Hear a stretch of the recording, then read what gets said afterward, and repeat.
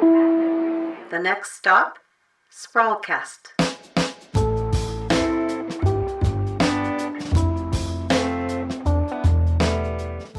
You're listening to Sprawlcast. My name is Jeremy Klossis, and I'm the editor-in-chief of The Sprawl.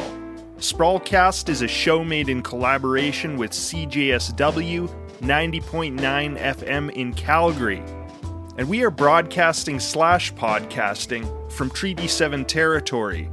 This is the home of the Blackfoot Confederacy, the Piikani, Siksika, and Kainai nations, along with the Tsuut'ina Nation and Stoney Nakoda nations. This place is also home to Métis Nation of Alberta, Region 3.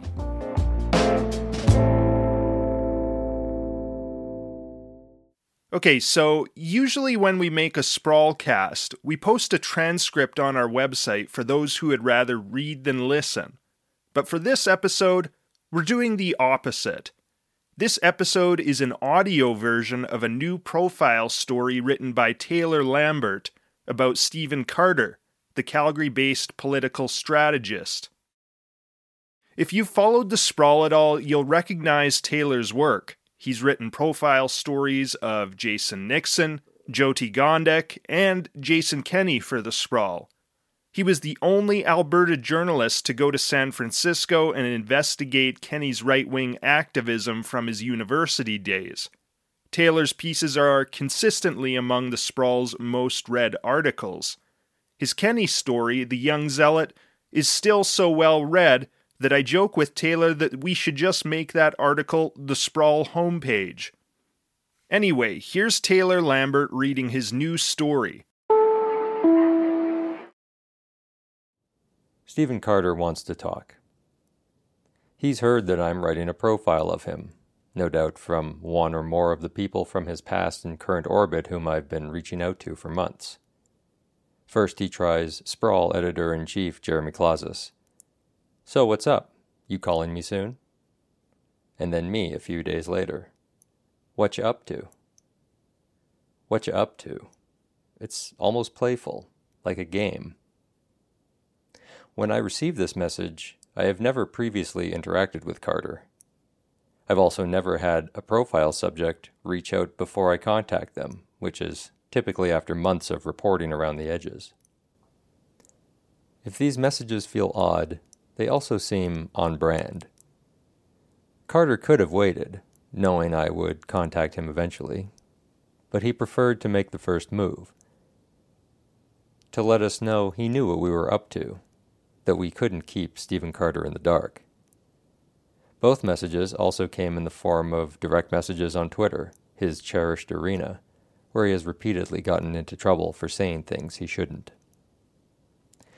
Stephen Carter wants to talk. And when he talks, people listen. Carter is probably the most well-known, non-candidate political personality in Alberta. His associated victories have been splashy ones, unlikely ones, history-making ones. Danielle Smith, Alison Redford, Naheed Nenshi, Jyoti Gondek. He has been lauded as a brilliant campaign mastermind, with a knack for spotting paths to victory. His falls from that pedestal have been at least as frequent in public. If Carter's string of successful campaigns indicate a sharp political mind and a talent for strategy, the other patterns in his career tell important counterstories. Graceless departures from 3 high-profile chief of staff positions, interpersonal conflict, and an aggressive online persona that any strategist would advise a candidate against. His critics dismiss him as an overrated self-aggrandizer, but he has helped elect the last 2 mayors of Calgary, both visible minorities, one the city's first Muslim leader, the other the first woman, and the first woman premier of Alberta. He is good at winning campaigns, as even those who disdain him admit.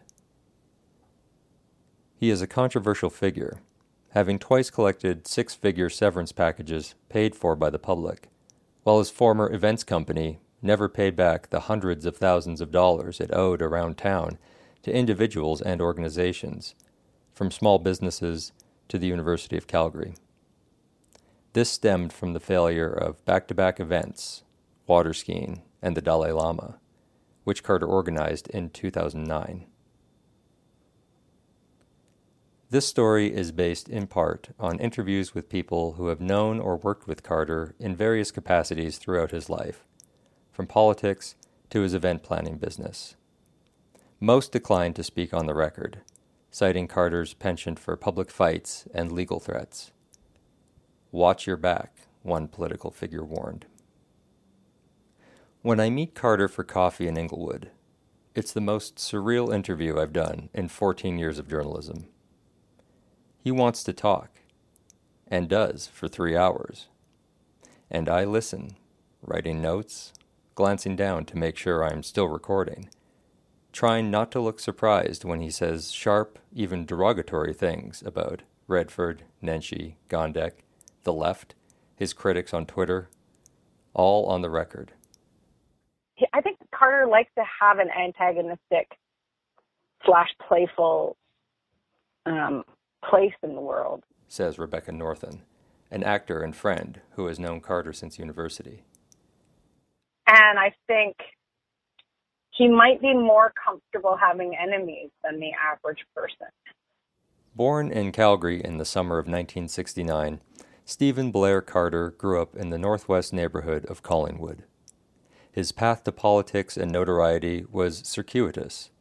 A flair for the theatrical initially led him to the arts. He received a bachelor's degree in commerce from the University of Calgary in 1994, but focused his studies nearly as much on theater as on business.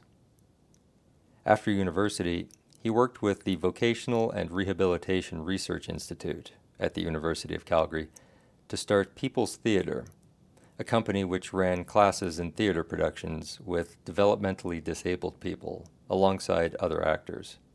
It was an incredible, it was a really special experience to meet people of different abilities in this unifying arena of a theater rehearsal hall, says Northen, who participated in the shows.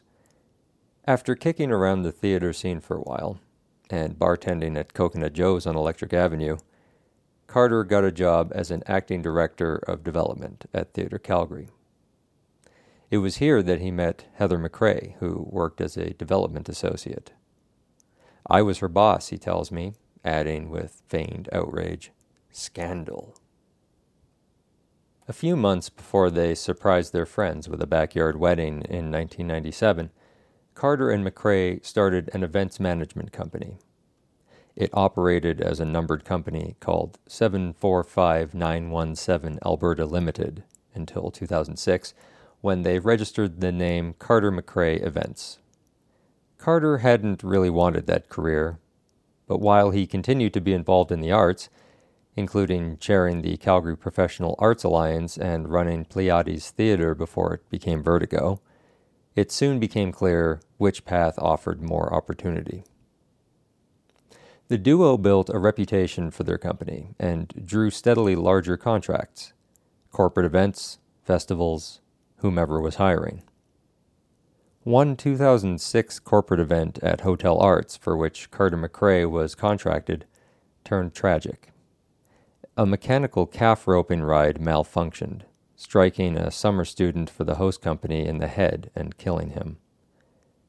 Carter's company did not provide the machine and faced no legal liability, but he did personally evaluate the device, and judging it to be dangerous when mixed with a crowd and alcohol consumption, ordered it fenced off. The trial judge's decision notes twice that Carter McRae called themselves, quote, a world-class event planner, and that they, quote, did not foresee the hazard the calf roping machine presented to the operators, even though they did a hazard assessment and assisted with the setup of the machine, end quote. The judge states that the event host, XI Technologies, quote, was entitled to expect some degree of expertise from Carter McRae insofar as assessing any hazard or risks the calf roping machine presented, end quote.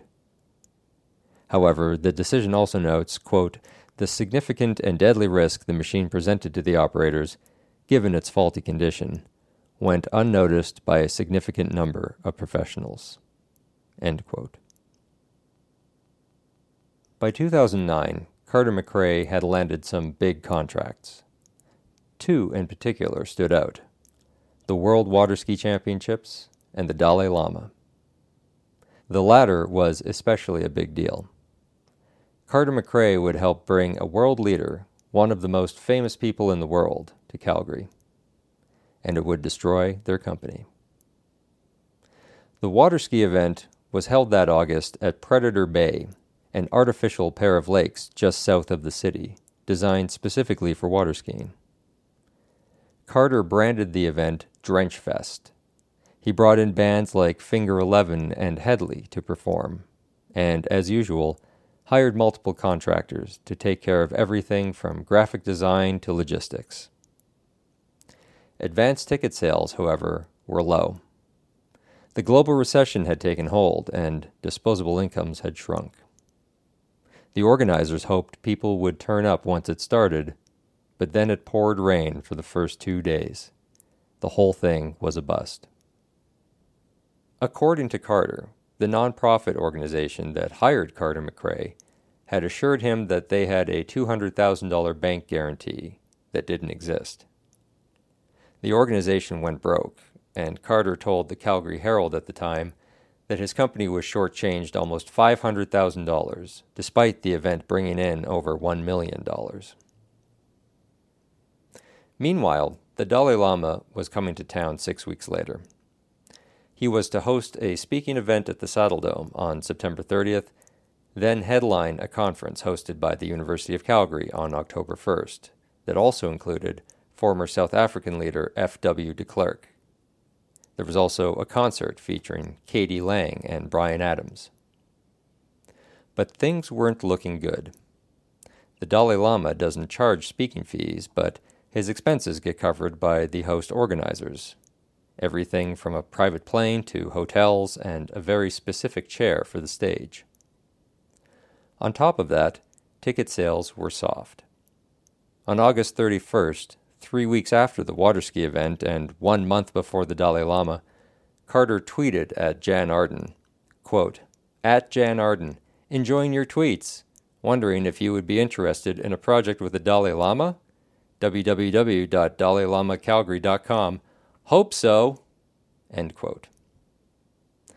Carter says he fought with the Dalai Lama's people for a crucial additional event, a $5,000 a head gig where the city's elite could hobnob with the man himself, and thus offset the overall costs, something the Dalai Lama had agreed to before in other cities. Carter flew to New York, where they were headquartered, to press the issue. But he says they refused because his was a for-profit business, albeit one hired by a public university. The Dalai Lama's team did not respond to a request for comment. With both events, Carter McRae had hired many private contractors, large and small. They had by and large been working on credit. Carter said he and McRae lost $200,000 of their own money in the debacle. The company went insolvent, which means you can't pay the debts you owe, even if you sell all of your assets. A lot of people whose expenses were supposed to be covered by Carter McRae lost thousands of dollars. The Globe and Mail reported that, quote, "some performer expenses have not been repaid, including those of Mr. de Klerk," end quote. Carter McRae was sued by several of the largest creditors the following year, and the court ordered writs of enforcement for $568,663.30, including $406,000 to the University of Calgary. None of it was paid. In a statement to the Sprawl, the university acknowledged the writ of enforcement for that sum against Carter's company, but added that it, quote, "cannot comment on efforts to collect this amount," end quote. Carter still resents the fact that the contractors his company owes money to, including people with small businesses out of pocket for tens of thousands of dollars, blame him for what happened. Some of them are still mad, very mad. Like, we tried to do our best for people, but we didn't have any money. One small contractor told me he considered Carter a friend, and found it strange when he and McRae, quote, ghosted him when he tried to collect what he was owed. He said they never responded to him, never told him themselves what had happened, and never apologized. The contractor said he lost upwards of $70,000. I don't think I did anything wrong, says Carter, pointing out that he personally lost $200,000 as well as his company. I didn't steal anything. I didn't take anything that wasn't mine, right? I didn't make sure that I came out better than everybody else. He blames the economic downturn, the bad weather, the water skiing organization, the Dalai Lama's staff.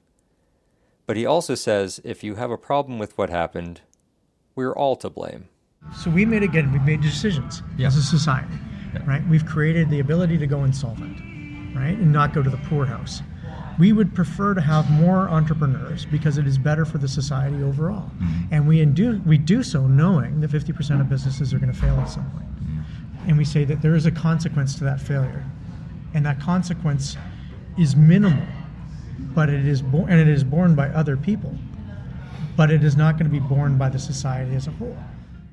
Carter would lose more than money and his business in the affair. It would eventually cost him something he didn't yet have when those events took place: the highest profile job in politics he'd ever had. Politics, to Carter, is simultaneously a venue for effecting positive change in the world and a tremendously enjoyable blood sport. Few political figures of his profile, whether candidate or backroom operative, so unabashedly relish the combat of the arena. I mean, when I started doing politics in 97, I was like, it was crack cocaine to me. Carter wears his own politics on his sleeve, passionately advocating for what he calls pragmatism, and others might call centrism, a business-friendly progressivism largely in step with the values of Redford, Nenshi, and Gondek. Carter views himself as simply taking common-sense, practical approaches to challenging issues, rather than adhering dogmatically to a predetermined ideology. He denies that this amounts to an ideology, but it overlaps quite neatly with so-called radical centrism, a form of politics that argues that the middle road is not just the best way forward, but the only defensible one. Compromise and moderation rule the day. This approach wins Carter criticism from both the left and the right. He sees each as equally unreasonable, further justifying a Goldilocks approach. This dynamic, paired with Carter's aversion to compromise or apology, and his penchant for what he sees as aggressive banter and humor, invariably lead him into trouble in his favorite forum, Twitter. I think I'm aggressively funny when I want to be funny. I think my Twitter account is probably the best it's ever been right now. His online persona has evolved over the years, from excited tweets about pork buns in 2009 that went unnoticed, to a more divisive approach that gets plenty of retweets and replies and has earned him 15,000 followers. Politics and Twitter often intersect for Carter, and frequently not in his favor. One incident from early this year, while he was still Gondek's chief of staff, offers a case study. On a brutally cold New Year's Day, 2022, Drew Farrell tweeted about the record number of unhoused Calgarians in tents, mentioning that the city had planned to temporarily house people in hotel rooms during the pandemic. Carter responded, quote, "Or they could go to the shelters. Currently, every shelter has open spaces." The subsequent dialogue resulted in a user sharing a CTV story about vulnerable people being kicked out of the Sun Alta LRT station during the cold snap, suggesting that, at a minimum, perhaps the city should stop doing that. Carter tweeted, quote, "Even when they are smoking meth? That part was left out of the story," end quote. This set off a firestorm as people accused him of lacking compassion for addicts, contributing to stigmatization, and not understanding the complexities of homelessness. Ironically, given his tweet, Carter says he supports housing first, a popular strategy that inverts the traditional approach of requiring people to qualify for housing assistance by first getting clean or finding work. Instead, it gives people the safety and reliability of a home, and then provide social supports such as counseling and addiction treatment. Housing first, huge fan, right? I think that this provincial government's take on housing, that you have to be clean before you get in, is stupid. If you or I were on the streets, we'd be fucking addicts, because you're on the streets. Like, it's a disaster. Your life's a disaster at that stage. Of course you're going to be addicted. But house them and then work on those problems, right? Like, that's the order. I don't think you should use city bus facilities as a safe injection site. I think we should have safe injection sites. He also said not all of the people taking refuge in transit stations were homeless. They're housed addicts that are going to the party, and the party is occurring at the transit shelter. Like, come on, guys. Surely we can agree that this isn't a good thing for the people who are doing the drugs, nor for us as a society that can't use our facilities. But the left wing of Twitter decided that I was a prick. Thus appears another element frequently at play, a powerful reflex towards doubling down in the face of any criticism, legitimate or not. Right. I know that when people get angry with me, they're not coming to me because of a well-researched position about what my ideas are, what I've stood for, what I've done. They come after me because I'm high enough profile that they can punch me instead of punching down. Name one person coming after me with a reasoned argument. The mean girls of Twitter, the right wing, Brett Wilson. Many who have criticized Carter have found them facing threats of legal action. It's a tactic that he says he uses to get people to apologize, though he admits he's never actually sued anyone. 5 days after the smoking meth tweet, Carter says he was ordered to issue an apology by Gondek, though it's clear he doesn't feel he did anything wrong. But Carter wasn't supposed to end up in municipal politics anyway. And the issues I care about are almost all provincial. Right? Like, I don't give a shit about municipal issues. You know, what's our zoning going to be? I don't give a shit.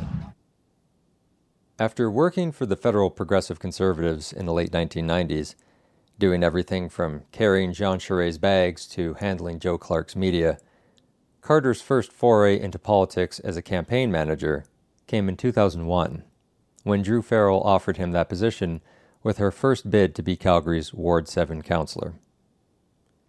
A leading candidate in that Ward 7 race was Augustine "Gus" Barron. According to Carter, Barron owned property on Memorial Drive and was using it to display prominent signage. His signs are fucking everywhere. They're huge. You know, we didn't have any sign locations like that. This was concerning because he believed his candidate had a name recognition problem. Because Drew Farrell, who the hell's Drew Farrell? Right. Right, at the time, she just came from the Kensington BIA, or back then it was the BRZ. Yeah. You know, she didn't have any public persona, and so we created a name recognition. In fact, Farrell was already well known in the grassroots of the community, having long been involved in various projects and public committees. Carter says he named his price for the job and received it. Farrell said it was a volunteer position and denied paying him anything, and that he left partway through the campaign. In a statement to the Sprawl, Farrell said, quote, "Prior to being elected, I was a community and business advocate with deep connections to the neighborhoods I was hoping to represent. I had a remarkable team of committed volunteers who were instrumental in my success, and I'll be forever grateful to them. I've always insisted on running a positive campaign that focused on the issues." End quote. Fundamentally, there was a disconnect between a hungry young political strategist willing to test the limits in order to win, and a candidate who would rather lose than compromise her values by engaging in what she saw as negative campaigning. See, at the end of the day, it was never very comfortable being a candidate. She was much more comfortable with the idea of just winning and being Drew Farrell. After Carter left her campaign, Farrell won handily, with 44% of the vote to Barron's 20%. She held the seat for 20 years, never losing an election. She's currently the NDP candidate for Calgary-Bow. In 2009, 2 weeks after the Dalai Lama came to Calgary, Danielle Smith won the leadership of the Wild Rose Party by a landslide. It was a surprise. The right-wing party had been fairly fringe since its creation in 2008, out of two even more fringe parties. But support had been growing. Outgoing leader Paul Hinman unexpectedly won a by-election in Calgary-Glenmore, becoming the party's sole MLA. Now they had Smith at the helm, a leader with seemingly moderate social values. Just what was needed, pundits said, to grow the party's base beyond rural Alberta. Carter had known Smith for years. He went to her victory speech ahead of time and, he says, offered some help with the details, changing the lighting, tweaking the stage setup, giving her some speaking points. And then she said, "Why is no one else telling me this?" He was soon hired as chief of staff to the incoming leader. 1 month later, Carter posted 2 tweets mocking Premier Ed Stelmach's accent and speech patterns. Stelmach was raised in rural Alberta as the son of Ukrainian immigrants. His first language was Ukrainian, and he didn't learn English until he began attending school. The media grabbed the story and ran for days. Carter apologized and deleted the tweets. Quote, "I pulled it down right away," he told the Canadian press. "I'm a bad boy. It was wrong. I'm sorry. I will never do it again." Carter told CP he meant to make fun of the media, not Stelmach. But he told me he stands by the point of his tweet, that Stelmach engages in what might be called Ukrainian code switching, speaking to rural and urban audiences with different accents. He also said that the lessons he took from the incident were never apologize and never delete. Carter resigned as Smith's chief of staff a few days after the Stelmach tweets, and a month after Smith hired him. Ostensibly, the reason was to protect Smith and the party from his debt crisis. He said he quit before they could fire him. In just a few months, Carter had gone from top of the world to bottom of the heap. He'd lost his business, fallen massively in debt, made a lot of enemies, and blown a high-profile political gig he'd hoped might save him. But it wasn't all bad. 4 days later, he tweeted, "Spolumbos for lunch. Things are looking up." In Carter's telling, Naheed Nenshi, his old university pal, came to him in January 2010 and said he was contemplating a run for mayor. And I say to him, "That's perfect, because I know how to get you elected." Carter points to his experience running local business owner Al-Nur Kassam's 2007 mayoral campaign, on which Kassam spent more than $1 million of his own money, and which Carter calls a vanity exercise, as a chance to experiment with the new medium of social media and other digital strategies, along with the money to do daily tracking of polling numbers. One of the more creative tactics Carter deployed for Kassam involved the creation of a Friends of Dave Bronkanye Facebook page, ostensibly supporting the rival candidate. And then with 3 days left, we flipped it over and said, "We can't support Dave." It was so much fun. No votes were moved. Nenshi, however, was hesitant. Carter then joined a different mayoral campaign, which promptly fired him within the week.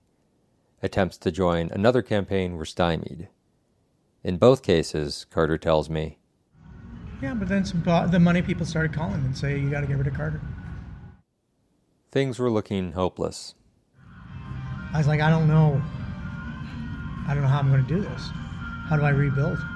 No one's even given me the opportunity to rebuild. My career's over. Carter went back to Nenshi, and this time managed to convince him to run. Carter was officially the strategist, but he said that with no designated campaign manager, he effectively filled both roles. When this description of Carter's involvement was told to someone familiar with the workings of the campaign, the person said, after a long pause, quote, "Oh my frickin' God." The other version of events, which multiple people familiar with the campaign confirmed, is that Carter was hired by Chima Nkem-Darim, who was both chair and manager of the campaign. The suggestion that his reputation was tarnished by the collapse of his business was true, but it wasn't only influential creditors angry about losing money. Quote, He was persona non grata in the community, said one source. People didn't trust him after the Carter-McRae debacle. Nenchi's campaign and eventual come-from-behind victory in 2010 got a lot of attention, heightened by Ford's election as mayor of Toronto at the same time. The media capital of the country was baffled by how they got stuck with Ford while Calgary elected a brown progressive professor as mayor. Carter basked in the attention. Now that the campaign was over, however, he was done. Nenchi picked Nkem Darim as his chief of staff. Carter says he didn't expect to be hired for the role, but he was hurt at being shuffled aside so quickly. 1 year later, however, he found another ticket to ride. This time, back in the provincial arena. And this one would make him famous. Carter had known Alison Redford since 1997, when they both worked for the Federal Progressive Conservative Party. Carter says, quote, "She was a mentor to me at that time," end quote. Redford was Justice Minister for Stelmach, who was stepping down as leader. Once again, Carter says, he had to talk a hesitant potential candidate into running. Now, I was able to convince her that at the very least, we'd come in the top three, and that from the top three, she would at least get back into cabinet. And I wouldn't leave her with any debt, and we were going to run a really good campaign. We built the best story I've ever created in politics. You know, mother of a young daughter, daughter of aging parents. Fuck, that frame can hold everything. You know, then she walked away from it. Oh my God, like just insanity. She wanted to be the international premier. No one votes for the fucking international premier. Few expected Redford to win. When she did, Alberta suddenly had a woman premier for the first time. Her victory catapulted Carter to political stardom. Suddenly, in the press, he was the mastermind, the architect, the genius prince to the new queen, the wunderkind who had orchestrated an unlikely victory. "Welcome back, Carter," read the headline over a Herald story that noted his remarkable comeback and asked, "Who will he give the Carter bump to next?" 2 years earlier, he'd lasted 1 month as the chief of staff to the leader of a party with 1 MLA. Now he was chief of staff to the first woman premier of the country's 4th largest province. The problems started almost immediately. Not with him, says Carter, but with Redford. She struggled with the victory. Who was she? Who is she? What does it mean to be premier? And she had some rather perverse views on it. And we didn't know how to deal with a premier that was struggling. I ask what he means by perverse views. I'm the premier. I get to decide if I take a second plane to the same place that my caucus is going. Right. Because I don't want to sit beside my caucus mates and be filled with their inane conversations. He says he was banned from Redford's car within 1 week because he wanted to make use of travel time by getting work done, talking about policy or strategy or ministerial directions, when she would rather relax. I have a ton of time for people with mental health challenges. We don't ask for them, they happen. I think they were happening to her. What kind of mental health challenges? What exactly does that mean? I don't know, says Carter. I'm not a doctor. Redford did not respond to multiple queries for this story, including a request to respond to Carter's specific comments about her. Carter doesn't mention that just days after the victory, Rick Bell of the Calgary Sun dug up the story of his company's $600,000 debt. The front page headline was "Chief of Stiff," under a smiling photo of Carter. The story became an early crisis for Redford. Then came the 2012 provincial election, a political roller coaster. Smith had spent 3 years building up the Wild Rose. The party now had 4 MLAs after a series of floor crossings. The Wild Rose led polls for much of the campaign. It looked like Smith was about to end the PC's 4-decade hold on power.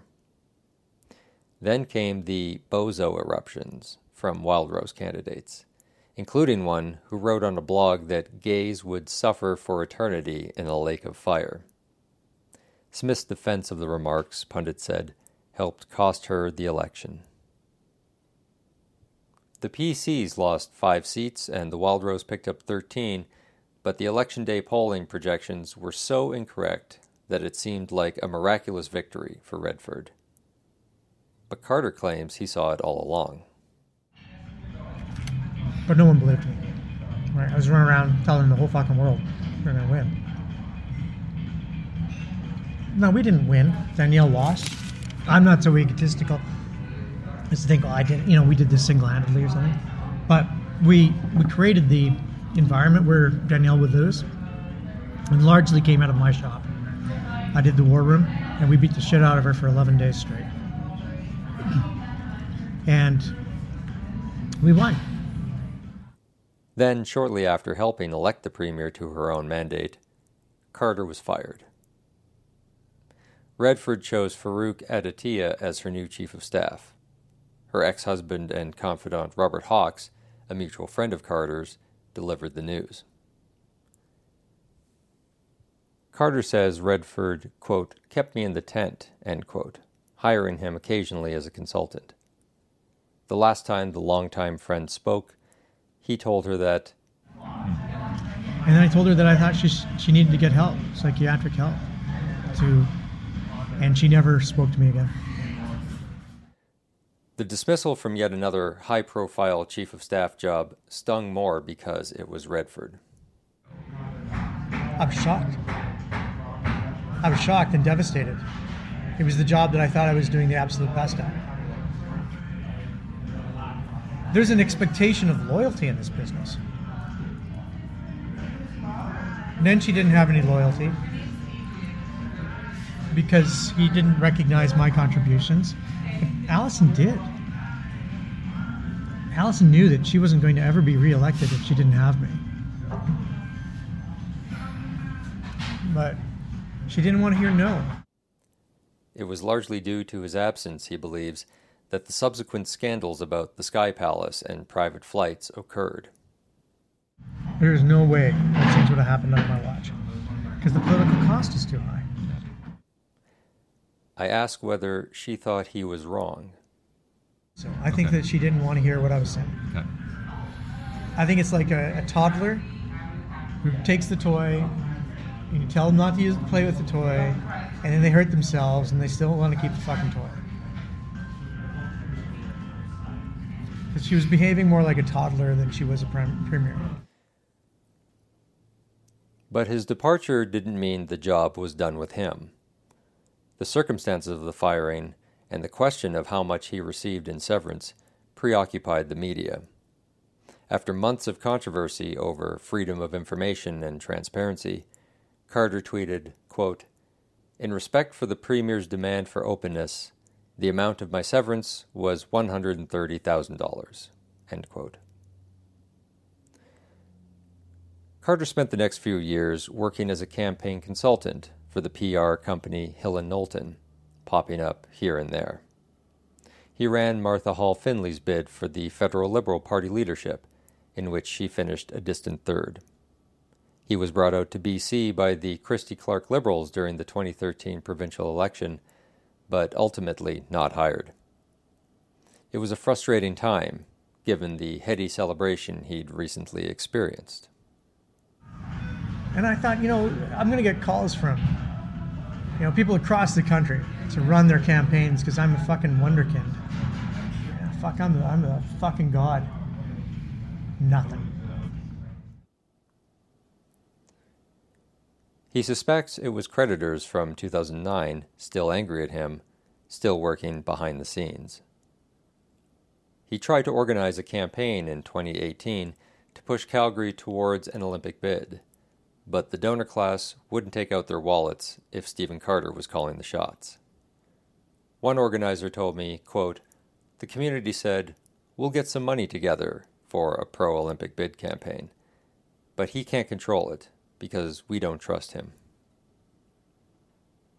A few years later, Carter would make yet another spectacular comeback. This time it would be followed by what he calls the lowest point of his entire life.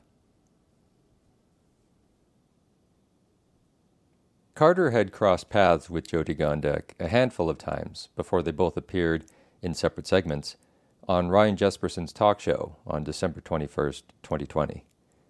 At the end of her interview, Jesperson asked Gondek if she would run for mayor. Gondek laughed, saying she hadn't decided. Later in the show, Jesperson asked Carter if he thought Gondek would have a good chance in a Nenshi-less race. I think that a female candidate running for mayor in Calgary is the prohibitive favorite, whether it's Jyoti Gondek or another candidate. I think that Calgarians want a female mayor. We're looking for a different way of approaching government. And it's really exemplified by Jason Kenney. You know, he's bringing a very masculine approach to government. You will do things my way. And that's not working for Calgarians right now. He later called Gondek and asked if she was going to run. She was thinking about it. They went snowshoeing in Bragg Creek along with Heather McRae, this being a creative way to have a private meeting while observing coronavirus restrictions, and they sealed the deal. Gondek joined the race. Carter became her campaign manager. She cast around for opinions on Carter before making her decision. Gondek told me, quote, "I heard this will be the biggest mistake you make, and I heard this is the only way you will win. It's all over the map." End quote. But most people agreed on one point. Quote, "He is an amazing strategist. That's just a fact." End quote. Gondek's description of what makes him so good at campaign strategy echoes what multiple other people told me. Quote, "He doesn't get rattled by the little things that happen. He gets the long game, tells everybody what it is, tells everybody who wants to listen what it is, doesn't care if the competitor knows what it is, because your strategy is your strategy, and you stick to it and get it done." End quote. Gondek was not a well-known public figure, and early polls had her in low single digits. But the campaign strategy was more concerned with raising her profile rather than presenting a different version of her. Quote, "What you saw during the campaign was me. I had a campaign manager who allowed the me to emerge rather than trying to create some version of me." End quote. So we just simply defined her as the Kenney fighter. Carter notes that she had been frequently tweeting criticism about Kenney before joining the race, and the campaign continued that. You know, I wrote a lot of those tweet streams. I wrote a lot of the fuck you components to the Kenney. The early frontrunner, right-wing candidate Jeremy Farkas, was a first-term councillor like Gondek. 30 candidates declared for the mayor's race, though not all of them made it to Election Day. It didn't matter. Even with what Carter later said should have been a stronger challenge from fellow councillor Jeff Davison, the campaign ultimately came down to Gondek and Farkas. She won with 45% of the vote, 15 points ahead of Farkas. Gondek's victory as the first woman mayor was a significant event for the city, but it was also important for Carter. He acknowledges that it had been quite some time since his last high-profile success, and the narrative of him as a campaign engineer par excellence emerged once again. Many political watchers were surprised when he was given the chief of staff position. As Gondek tells it, the decision was a practical one for a mayor-elect who wanted to get up and running. Quote, "Not knowing if you're going to win or not means you don't make a lot of those forward-thinking decisions, because you're not sure where you're at. I didn't even have an outfit for the swearing in, let alone a chief of staff already picked out. With Carter having already run the campaign and having met the people that we knew could get certain roles done, it seemed like a logical choice." Carter was back in the role he thought he deserved, even if few others agreed. One source told me, quote, "Every political person in the province had bets on how long he'd last as Gondek's chief of staff. Everyone knew he'd get fired because he can't work with people."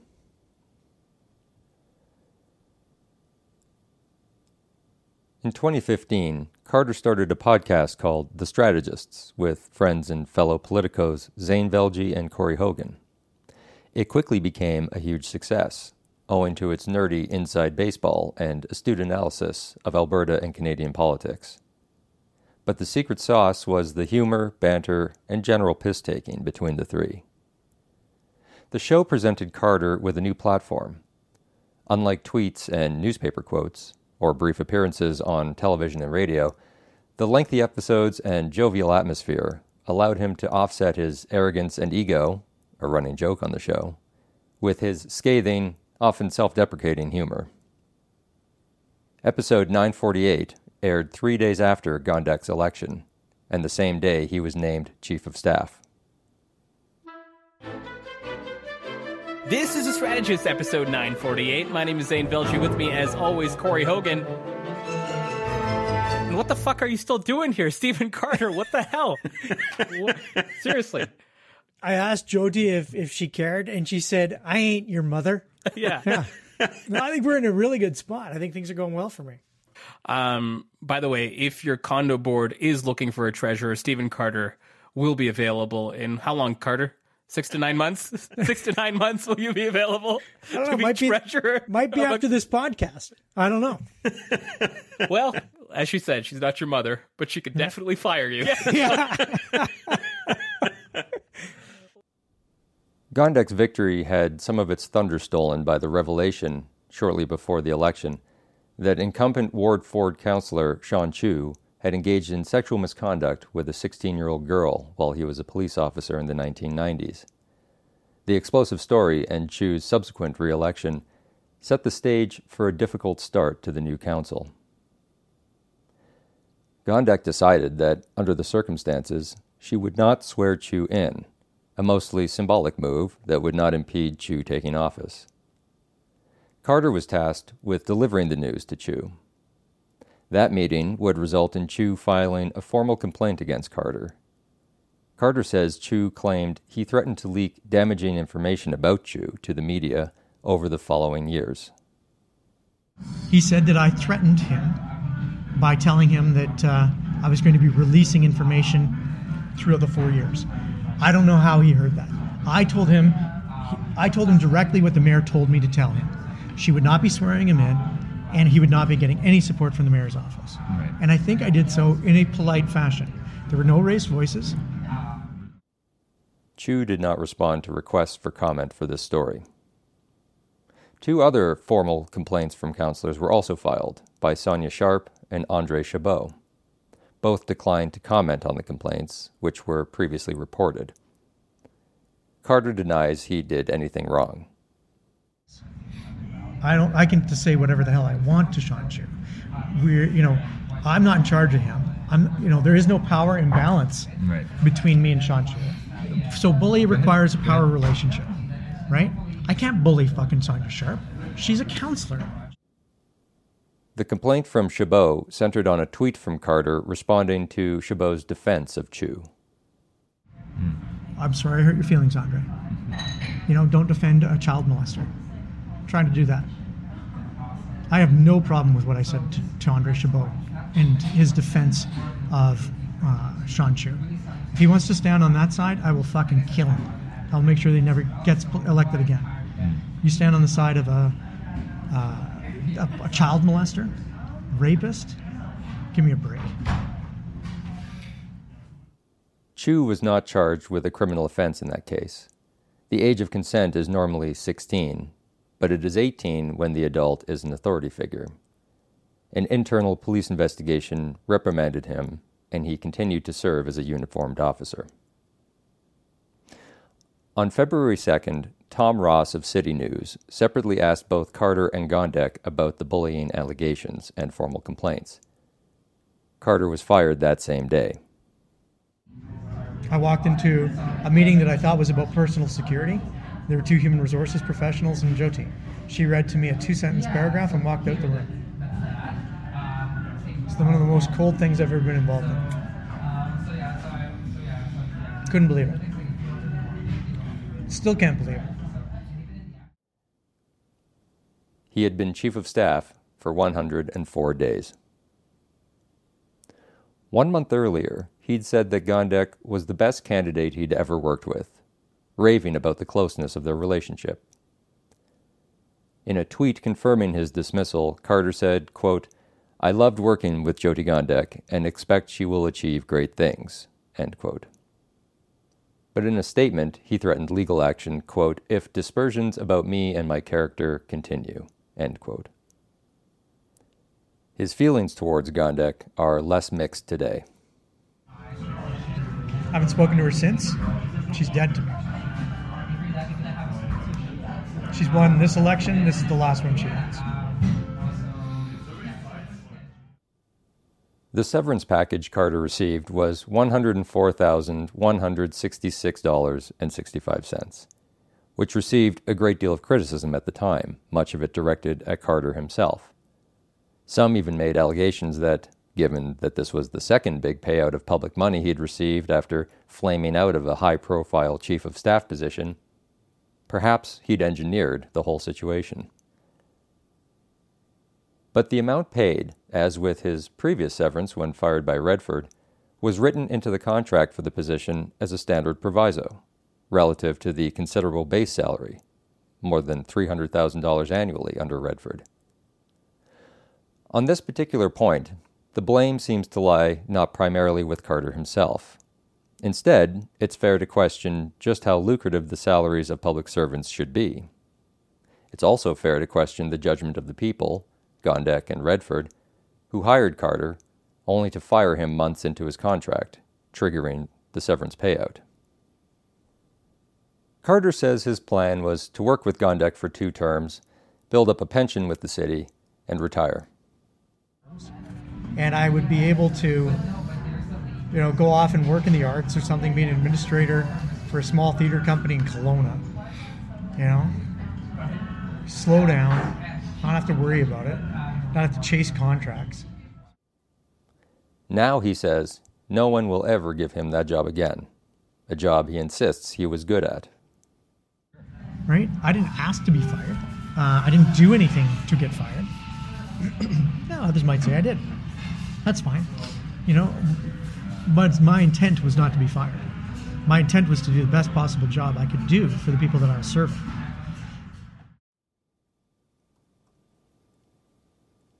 I've been so engrossed in what Carter is saying that I've hardly noticed the other patrons in the cafe coming and going over the past 3 hours. As we're wrapping up the interview, I asked Carter something I've been trying to figure out for days. Why'd you do this? His back and forth about the interview, from the playful, proactive reaching out to seeming to play hard to get, left me confused about why, or even whether, he would speak to me. Whatever I expected from the actual conversation, it was not 3 hours of attacking enemies, airing grievances, crying injustice, and generally saying things that most people of his profile and profession would hesitate to say into a recorder. As if wondering the same thing himself, Carter leans back in his chair and thinks about the question for some time before answering. Because you're not Jeremy Appel. He's referring to a piece about Carter's top 5 scandals that local journalist Jeremy Appel published in May, which he's already complained about during this interview. Jeremy's the turd that you wipe off your shoe when you step in it. He doesn't have the capacity to think through. Like if you're talking to Rick Bell, right? Rick Bell is the veteran Calgary Sun columnist who took Carter to task while he was Redford's chief of staff. Why would I talk to Rick Bell? He's going to write the story he's going to write, and that story is going to be, filled with single, monosyllabic words that are compiled into single sentence paragraphs that just play to a certain base. It's not an answer, or rather, it's ad hominem attacks disguised as an answer. Imagine saying something as stupid as no comment to a journalist. If I wanted to, I could say nothing in 3 sentences. And then you'd report the nothing that I said in 3 sentences instead of no comment. He's said a lot more than nothing, even if he doesn't realize it, though I suspect he does. as long as his audience's reaction validates either his ego or his victimhood. Stephen Carter wants to talk. He has to. He can't help it.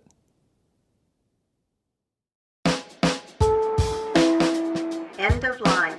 Thanks for listening and see you again soon.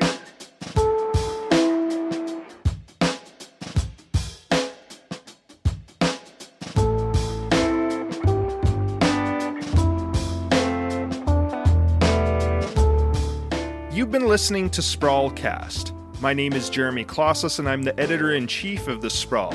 And you've been listening to Taylor Lambert read his new profile story about Stephen Carter.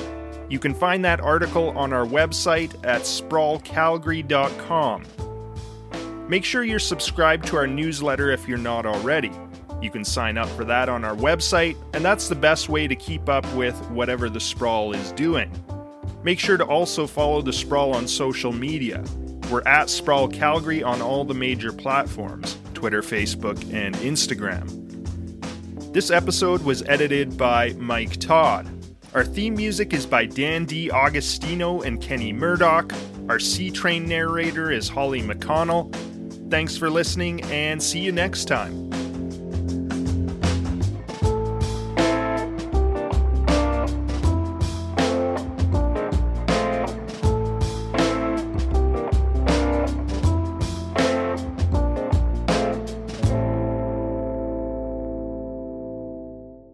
Hey, thanks for listening to Sprawlcast. If you value this work, please consider becoming a Sprawl member today.